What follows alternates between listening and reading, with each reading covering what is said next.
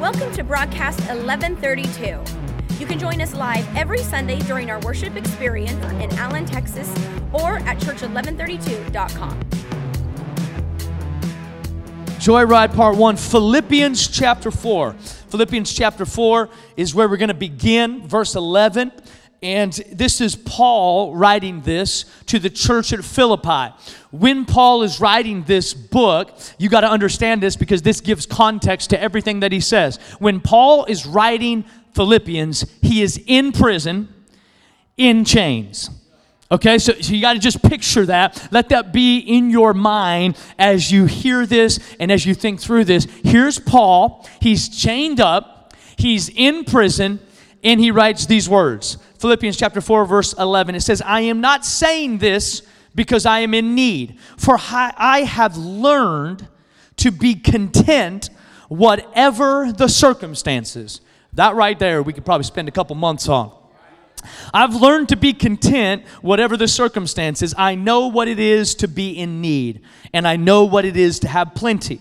I have learned the secret of being content in any and every situation. Whether well-fed or hungry, whether living in plenty or in want, I can do all this through Him who gives me strength.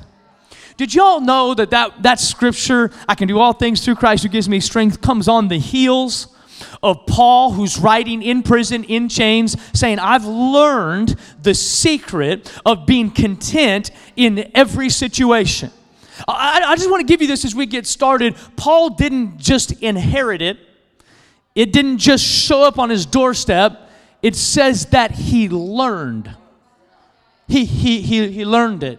He learned the secret of being content. We named this series Joyride for a couple different reasons. When I was younger, I was at a summer camp, and I happened to steal in the middle of the night a golf cart. And I didn't really steal it, I borrowed it. And they put all the golf carts up at night, and I just happened to see where they left the keys. And so a couple of buddies of mine, we went out, and we got that golf cart. And, I mean, golf carts can do amazing things. It was incredible. I mean, you can jump them. They're good. They will not tip. I mean, we tried. I mean, we got it on two wheels, but not tipping. And we took that thing, and you heard that phrase, drive it like you stole it? We did it. We did that. We did that. And we had a great time. But you know what was the thing? When we were done with it, we went and put it back and put the key back where it was because we didn't want anyone to find out about it, because the truth of the matter is it wasn't ours. And when I've been thinking about us as a church and you watching online and really what we walk through, I found that joy kind of seems to be like a joy ride. It's like we grab it for a moment and we drive it like we stole it, but it can be removed or we lose it in a fleeting moment. And so I began to think about how do you get joy and keep it? How do you remain joyful in the world that we live in? How do you watch the news and stay joyful? How do you go through economic downturns? How do you go through life's crises? How do you go through jobs, trials, and still keep your joy? And I was reading this passage, and Paul says, I have learned the secret of being content. He's learned how. And if you know Paul, then you know that Paul didn't come from a poor family. He came from a very wealthy family. He had means. He had more than enough. And so he knew what it was like. And he says this in the scripture. He knew what it was like to have plenty.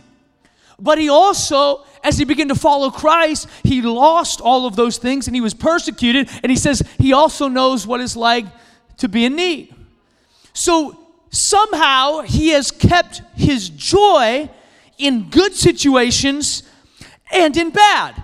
And you have to understand that where he's writing this from is this prison. He's chained up, he's locked up, and he's saying, I found the secret. I mean, it sounds like an oxymoron. I mean, it's like, you found the secret to be, like, look at you. This is not a good situation. This doesn't look right. This doesn't look good. And he says, no, I found the secret. I learned the secret in how to be content. You know, everybody wants a secret, right? Everyone wants to find out the secret to success, the get-rich-quick scheme. And I was a part of that for a long time. I was always looking like for the newest thing. Like, man, if there was this or that, I mean, you just pay this and you can make this. And I paid some of those things and didn't make that, which is interesting. You know, I got caught up in a lot of these things. I met with this guy till like the very end. I went through like 7 meetings of a pyramid scheme that they just, man, they had me convinced. And so I'm like 19 years old. I'm like, I'm gonna make millions. This is gonna be amazing. And I'm networking. I'm planning. And then I get to the very end, and my dad's like, would you please stop? Like, stop doing this. I'm like, no, Dad, I'm going to support you. I got you, whatever. He's like, what have you made so far? I'm like, nothing, but just give it time. And everybody wants a get-rich quick scheme or a secret, a shortcut.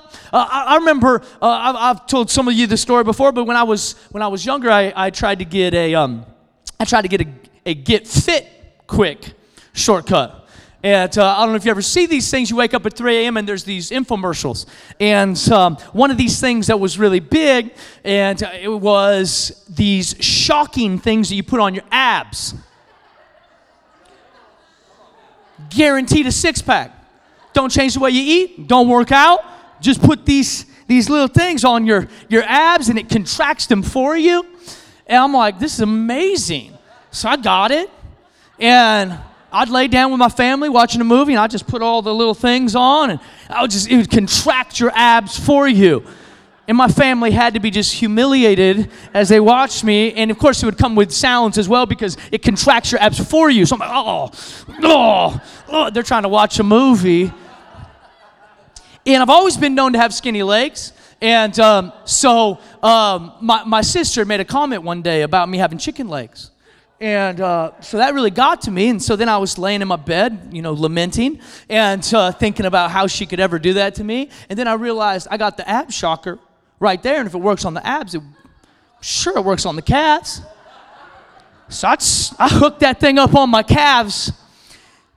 And it began to contract my calves in such a way that was so painful that I could barely walk for like 3 weeks. I don't think it worked, but I was determined to give it a good run. And so I used this thing, man. I used it. Can I just tell you, some things there's no shortcuts to. There's just some things in life there's no shortcuts to. But Paul, in this passage, he says there might not be a shortcut, but there is a secret. There might not be like you can just skate by all the trouble in the world, but there might be a secret to learning how to be content in every situation. What if I told you today that there was a secret to contentment? It's what Paul said. He said he learned the secret. When you want to know the secret? I mean, I feel like this could probably benefit us. Like we could probably do something with the secret of contentment. I'm going to tell you this. Contentment is the fuel of joy. Contentment is the fuel of joy. And the adverse is also true. Discontentment is the enemy of joy. If you're lacking joy in your life, there's probably a good chance that you have an area of discontentment. There's an area where you are not satisfied with who you are or with the circumstances that you're living in. And I want to talk about some of the chains of the world that rob us of our joy. Because Paul was in chains when he wrote, I've learned the secret. He had external chains, but internally he was free. And the truth of the matter is that most of us have internal chains and nobody knows about it or we don't talk about it, but internally we're locked up and it robs us of the joy that God wants us to have in our life. The first chain, and all of these are progressive, but the chains of discontentment. This is what we're talking about. Discontentment is the enemy of joy. Discontentment is a lack of satisfaction in our current state.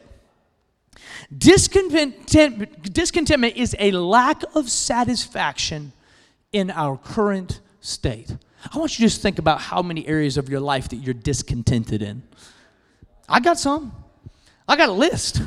of areas that I'm discontented. And this is the wild thing about discontentment is discontentment flies under the radar as not that bad, because if I'm not satisfied with something, maybe that's a good thing because I'm driven. I want things to be better. And it is, there is truth to that, because you need to be driven. You need to not be satisfied with the status quo. But there is this unhealthy side of discontentment where you can never be satisfied with anything in your life. There is a key to joy, and there's a key to contentment is having both sides. It is being hungry but still celebrating what you have. It is wanting more, but being okay with who you are and what you have. Some people are so discontented with their life that it drives their thought processes, it drives their reactions, it drives their interactions with other people, it drives their social intelligence, it drives the way that they act on the job, the way they act around coworkers, all because of discontentment. I was talking to a couple months ago that they were very discontented, and this is just real life. It sounds silly when you talk about it like this, but each of us have walked through these things. They were discontented because their neighbors had bought a house that was so much nicer than the house that they were in. And so it made them, in the house that they once loved, become discontented in. Before they knew about what their neighbors bought, they loved it. But once they saw what their neighbors had, they became discontented. Do you see how evil discontentment can be?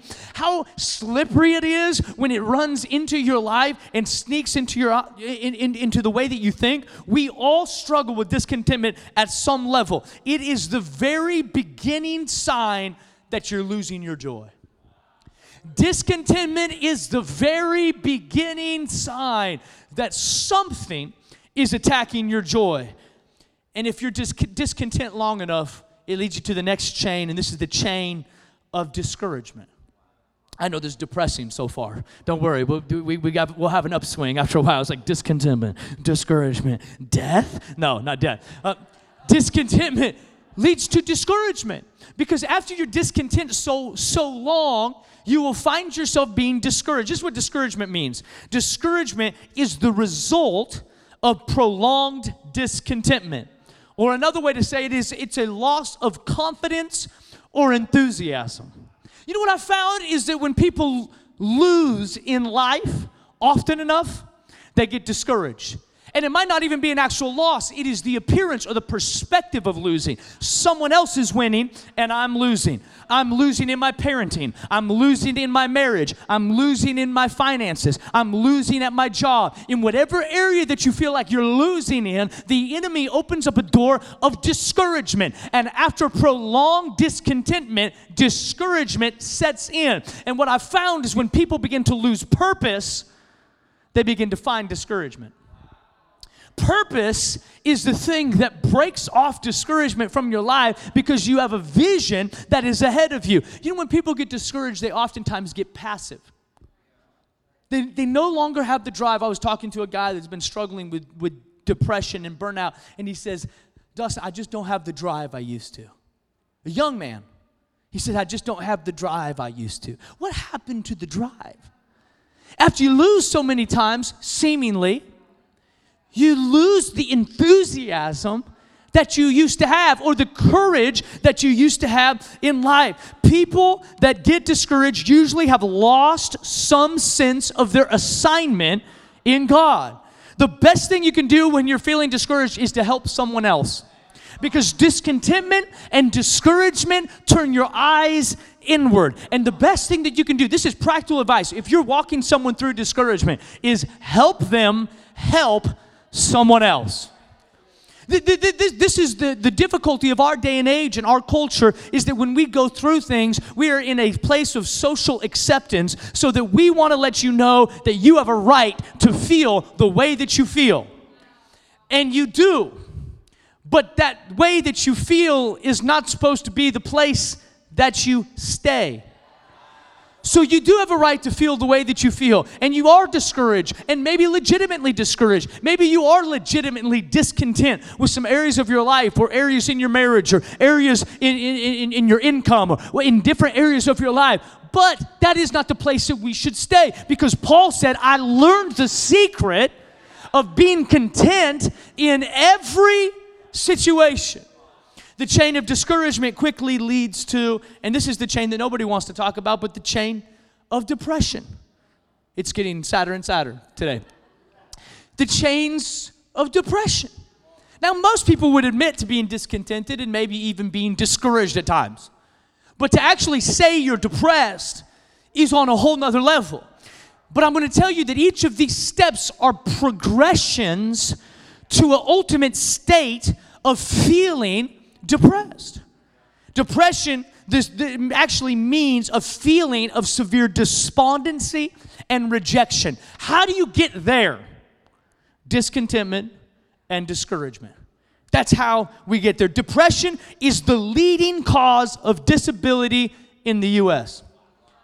It is the leading cause of disability in the U.S. Over 350 million people worldwide suffer from clinical depression. Now, you got to understand what clinical depression is. That is, have been treated and have been diagnosed. That does not mean all the people that are in this room that are struggling with depression that never went to a doctor or never confessed to someone or never have had someone to talk to. This is just documented cases. 11% of adolescents have a depressive disorder by the age of 18.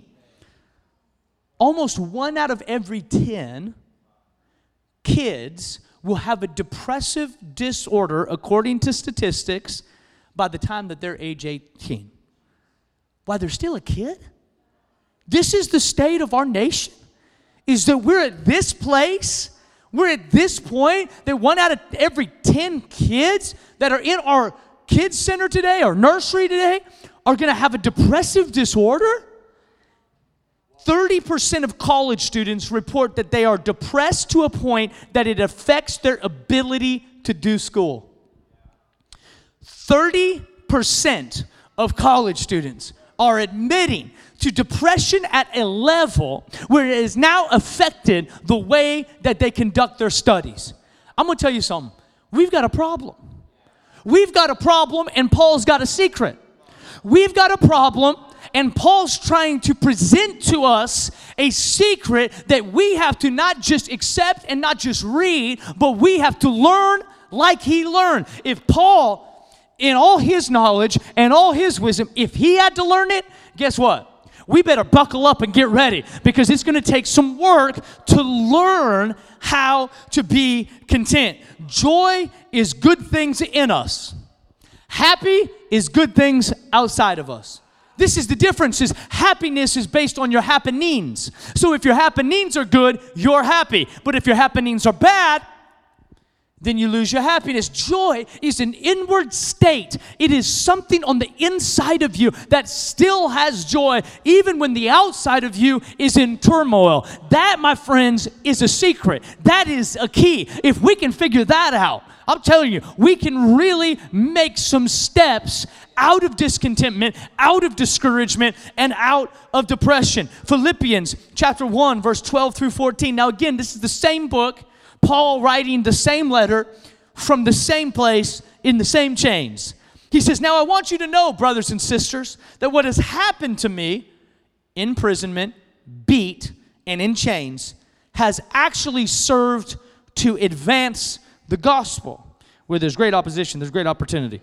As a result, it has become clear throughout the whole palace guard and to everyone else that I am in chains for Christ.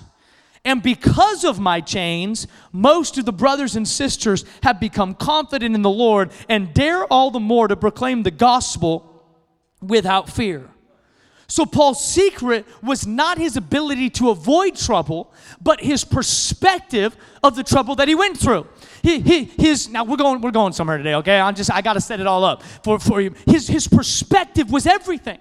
Because his perspective was not if I can avoid the chains and avoid the trouble. He said the very thing that I've been afflicted with has now fueled my purpose. He said they tried to chain me, but the chains actually advanced the gospel. They tried to imprison me, but the imprisonment actually gave courage to people around me. Because Paul's happiness, his joy, was not based on outward situations. It was based on something that was inward, this secret, the secret to being content. Paul's one of the elements of this secret was his perspective. I just want to ask you this question: how do you look at trouble? When trouble hits you, how do you look at it? How do you face it? What's your perspective in it? Just, when it gets tight financially, how does it affect your joy? How does it affect your well-being? I wish I could tell you that I was just unaffected by the external circumstances of life, but I'd be lying to you. Because we all walk through things and external things affect us. But Paul had learned the secret that no matter what happened to him externally, internally, there was a contentment with what God was doing in his life and an assurance that whatever God was going to do was going to work out for his good. And I think this is where we get in some trouble, is that we don't really trust that God is going to work our lives for his good. We think we got to get control of this or we're going down. We got to get this under control or we're not going to make it. But Paul had this confident assurance that God was going to work things out for his good. Your outlook determines your outcome. Your outlook determines your outcome. Perspective is everything. When it comes to what you're going through and what you're walking through, it does not mean that you're not walking through real pain. It doesn't mean that your feelings are not valid. It is what those external situations are doing to you internally. You have got to be fortified internally that whatever you go through externally doesn't shake you, doesn't move you, doesn't adjust your beliefs, doesn't shake your theology, that a storm can be going on externally. But internally, there is a secret contentment. There is a joy. Paul's secret to contentment was this. It was learning to live from the inside out instead of outside in. What was the secret that he was talking about? This is the secret. You can put it back up there. This was the secret. The secret was I have to live from the inside out, not the outside in. Because if we live from the outside in, this is why we have the wrong set of measurables. I got to have enough money to be happy. You know why? Because I'm looking at the outside. And I think if I can get that, if I can attain that, if I get that promotion, if I can buy that car, if I can get into that house, if I can get to this place where I'm freed up this much, then I will feel happy. And I'm going to tell you, if you're not happy without it, you won't be happy with it. Because joy is an internal condition. It is this internal spring and source of life. Joy is an internal movement in your own life. Philippians chapter 1, verse 3 through 6, this is part of Paul's secret. He says, I thank my God every time I remember you, in all my prayers for all of you. I always pray with joy, because of your partnership in the gospel from the first day until now. Why does he pray with joy? Being confident of this, that he who began a good work in you will carry it on to completion until the day of Christ Jesus. Listen, joy is not found in the absence of external pressure, but in the presence of internal contentment. Our goal has to be contentment. It cannot be all of the outside situations lining up perfectly, because they never will. And by the time you get them all lined up, it begins to teeter and totter, and you're about to this thing's about to drop. Your joy is fragile if it's based on external situations, but it becomes very concrete when it's based on internal commitment. Internal commitment. Psalm 16:11 says, you make known to me the path of life. You will fill me with joy in your presence, with eternal pleasures at your right hand. Joy comes from God. Joy comes from His presence. Joy comes from the confident assurance that He who began a good work in me will carry it on to completion. That's where joy comes from. I can trust God. I can walk with God. I can rely on God because I know God is good and I know God is for me. And I can trust that He's going to bring to completion what He started in me. And the temporary storm is not going to derail me from the destiny that God has for my life. So the temporary storm doesn't affect my internal contentment because I know that God's working everything out for the good in my life. We have got to stop looking at Christ through the lens of our circumstances and look at our circumstances through the lens of Christ. So we look at Him through everything that's going on. But we got to switch it and see everything that's going on through Him. You ever put on certain color of sunglasses and everything becomes that color? My boys found this out. Jude, his favorite color is blue, so he put on the sunglasses and it was blue, and he goes, Daddy, everything is my color, because blue is his apparently. Yeah. Everything is my color. It's blue. It's not that things are actually blue. It's that the lens that he sees it through is blue. So whatever lens you're using determines your outlook and then determines your outcome. If I always am looking at the Lord through my circumstances, I can get discouraged very easily. But if I can look at my circumstances through the lens of He who began a good work in me will carry it on to completion, everything begins to change. Isaiah 61, chapter 1, or verse 1 through 3, it says, The Spirit of the Lord God is upon me, because the Lord has anointed me to preach good tidings to the poor. He sent me to heal the brokenhearted, to proclaim liberty to the captives, and the opening of the prison to those who are bound, to proclaim the acceptable year of the Lord and the day of the vengeance of our God, to comfort all who mourn, to console those who mourn in Zion, to give them beauty for ashes. It's an exchange. The oil of joy for mourning, the garment of praise for the spirit of heaviness, that there may be called trees of righteousness, the planting of the Lord, that He may be glorified. I want to focus on this for a second. He says He gives us the garment of praise for the spirit of heaviness. You have to see this because everything before this was an exchange. We give Him ashes and He gives us beauty.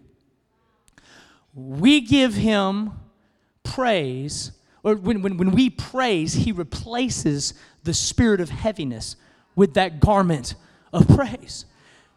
And I want you to see this. It's a spirit. I'm not trying to be super spiritual with you. I'm not trying to freak anybody out, but the Bible says it's a spirit of heaviness. Well, I'm just dealing with some stuff, Pastor. I'm going to tell you, it's a spirit of heaviness. And it needs to be broken off our lives. Some of you are like, oh man, what are we talking about right now? This is just what the Bible says. It says it's the spirit. I don't know what else it could mean.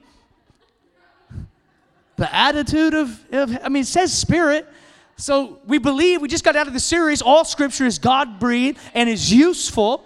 So if it's all useful so that we can be thoroughly equipped, we have to look at this and understand that there is a transition that happens, that the garment of praise replaces the spirit of heaviness, which tells me that a secret to me finding my joy is me finding my praise.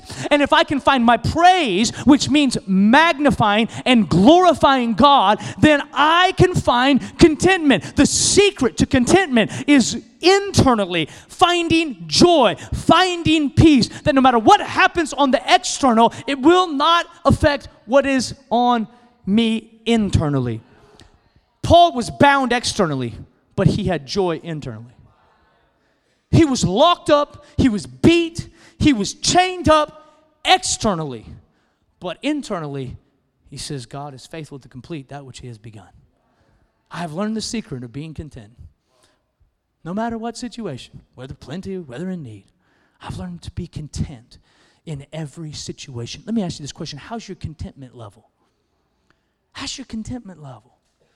Well, if he, I understand, But how's your contentment level? Because if the joy in your marriage is always based on the external situation, guess what? She will always disappoint you. He will always disappoint you because she's not your Savior. He's not your Savior. Jesus is. And if you would get whole, you could actually love her better and she would love you better. But you're looking to them and you're killing them, depending on them for your joy. They just don't make me happy anymore. You know how many times I hear that? They just don't make me happy anymore. The problem is not them not making you happy. The problem is that internally you are void of the contentment that only comes from Christ. And the Bible says this. It says that the garment of praise replaces the spirit of heaviness. I want to close with this story. I could preach this whole story for a long time, and I have in different settings. I love it. But in Acts chapter 16, the Bible talks about this. It talks about Paul and Silas were in prison again. This is where Paul was just Paul wrote most of the Bible, most of the New Testament from prison. That'll just change the way that you read it. He's in jail again. Here we go. It's I think God let him be taken to prison just as I need another book out of you. Let's just get you to jail. It's that's I would write if I was, thrown in. Anyways, just got some time on your hands. So Paul just began to write. And in Acts chapter 16, it says Paul and Silas were in jail. You know the story. They're in prison. And it says about midnight, they begin to sing. They're in a jail cell, stocks, locked up, other prisoners. They say that they were in the deepest part of the cell, which was usually the nastiest part where a lot of other things would flow down to the lowest level. And says that's where they were. And they begin to sing. Praise. You know what praise means? Because we use that super spiritual word all the time. Praise actually means this. Praise is what you give glory to or magnify. It's that simple. Praise God. Does that mean I got to clap my hands and sing a church song? No, praise just means I glorify Him. So most of the time when we're discontented, we are glorifying a situation. But when we glorify Him, the situation seems a little less important. And we say, God, we're going to magnify you. But you ever had a magnifying glass? How it magnifies something? That's what praise does. Praise magnify. What did David say? Oh, magnify the Lord with me. Let us exalt His name together. He says, let's make God bigger. Let's see Him how He really is. Bigger than our problems, bigger than our circumstances, bigger than life situations. And Paul and Silas are in the prison, sitting there, and the Bible says they begin to sing. They begin to praise God. In the middle of their external crisis, they chose to allow their internal joy to come out. And they begin to sing and they begin to praise. And the Bible says about midnight, there was an earthquake that shook the prison. And every single jail cell popped open. The door popped open. All of a sudden, there was freedom. And this is the wild thing is not just Paul and Silas's cells were open. It says that every jail cell was open, which tells me that other people's victory is tied to your victory. That if you would praise, other people would praise. If you would give free, someone else would give free. You know what our city needs? Our city needs some people walking around with internal joy that will lift up a praise to God in the midst of every storm. Your testimony is not how you escaped life storms. Your testimony is how you went through them and you still have joy. Your testimony is how you walked through hell and you're still all right. Your testimony is how you went through that dysfunction and you went through that crisis and you still love Jesus and you're still okay. That's the testimony. The testimony is not, I've never had a problem. And I'm going to tell you, you never having a problem does not encourage me. It discourages me. Because if you never had a problem, and I got all kinds of problems, what am I? But your transparency and vulnerability allow me to see that we all have issues externally. But it's not the external things that determine my joy. It is my internal contentment and being okay with who I am and the skin that God put me in and the call that God put on my life. It is being all right with it and saying, God, he who began a good work in me will carry it on to completion. I'm going to tell you, you are God's good project. You are God's good gift. You are God's good plan. You are God's good destiny. And he is going to bring it to completion. Come hell or high water, God is going to make sure that he works in you and through you to make you into who God's called you to be. And the enemy would love to come and bind you externally so he can bind you internally.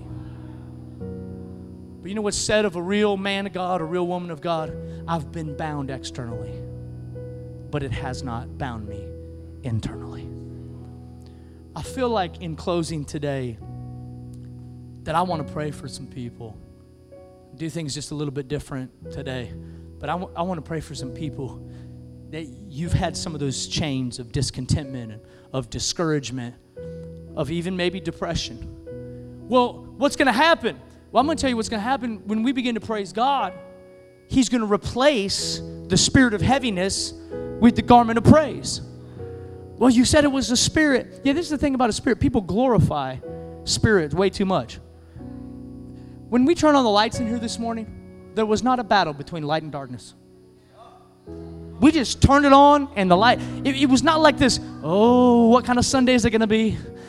Come on, lights. It just turned them on. And the dark, that's the power of your God. So we just replace it. I got to overcome this spirit of heaviness. We got to fast. We got to pray. Somebody lay hands, get the oil. This has got to be. No. Lord, I magnify you bigger than the pain that I'm going through. God, you're still good in the midst of my situation. You're still with me in the midst of my storm. You're walking with me right now. And God, I trust you. I magnify you. That, my friends, is all you need to replace the heaviness that's on your life. It is the garment of praise. It's what Paul and Silas had in Acts chapter 16. It's like, all right, this looks bad. Let's sing about it. Let's make God really big.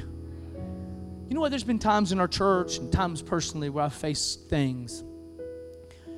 And externally you have a struggle, and all of a sudden internally you have a struggle. And you have to make the decision. I had to make the decision multiple times this week. I had to make the decision this week. This external situation cannot affect internal joy. I have to find my contentment in Him. Thanks for listening. You can find out more about us at church1132.com.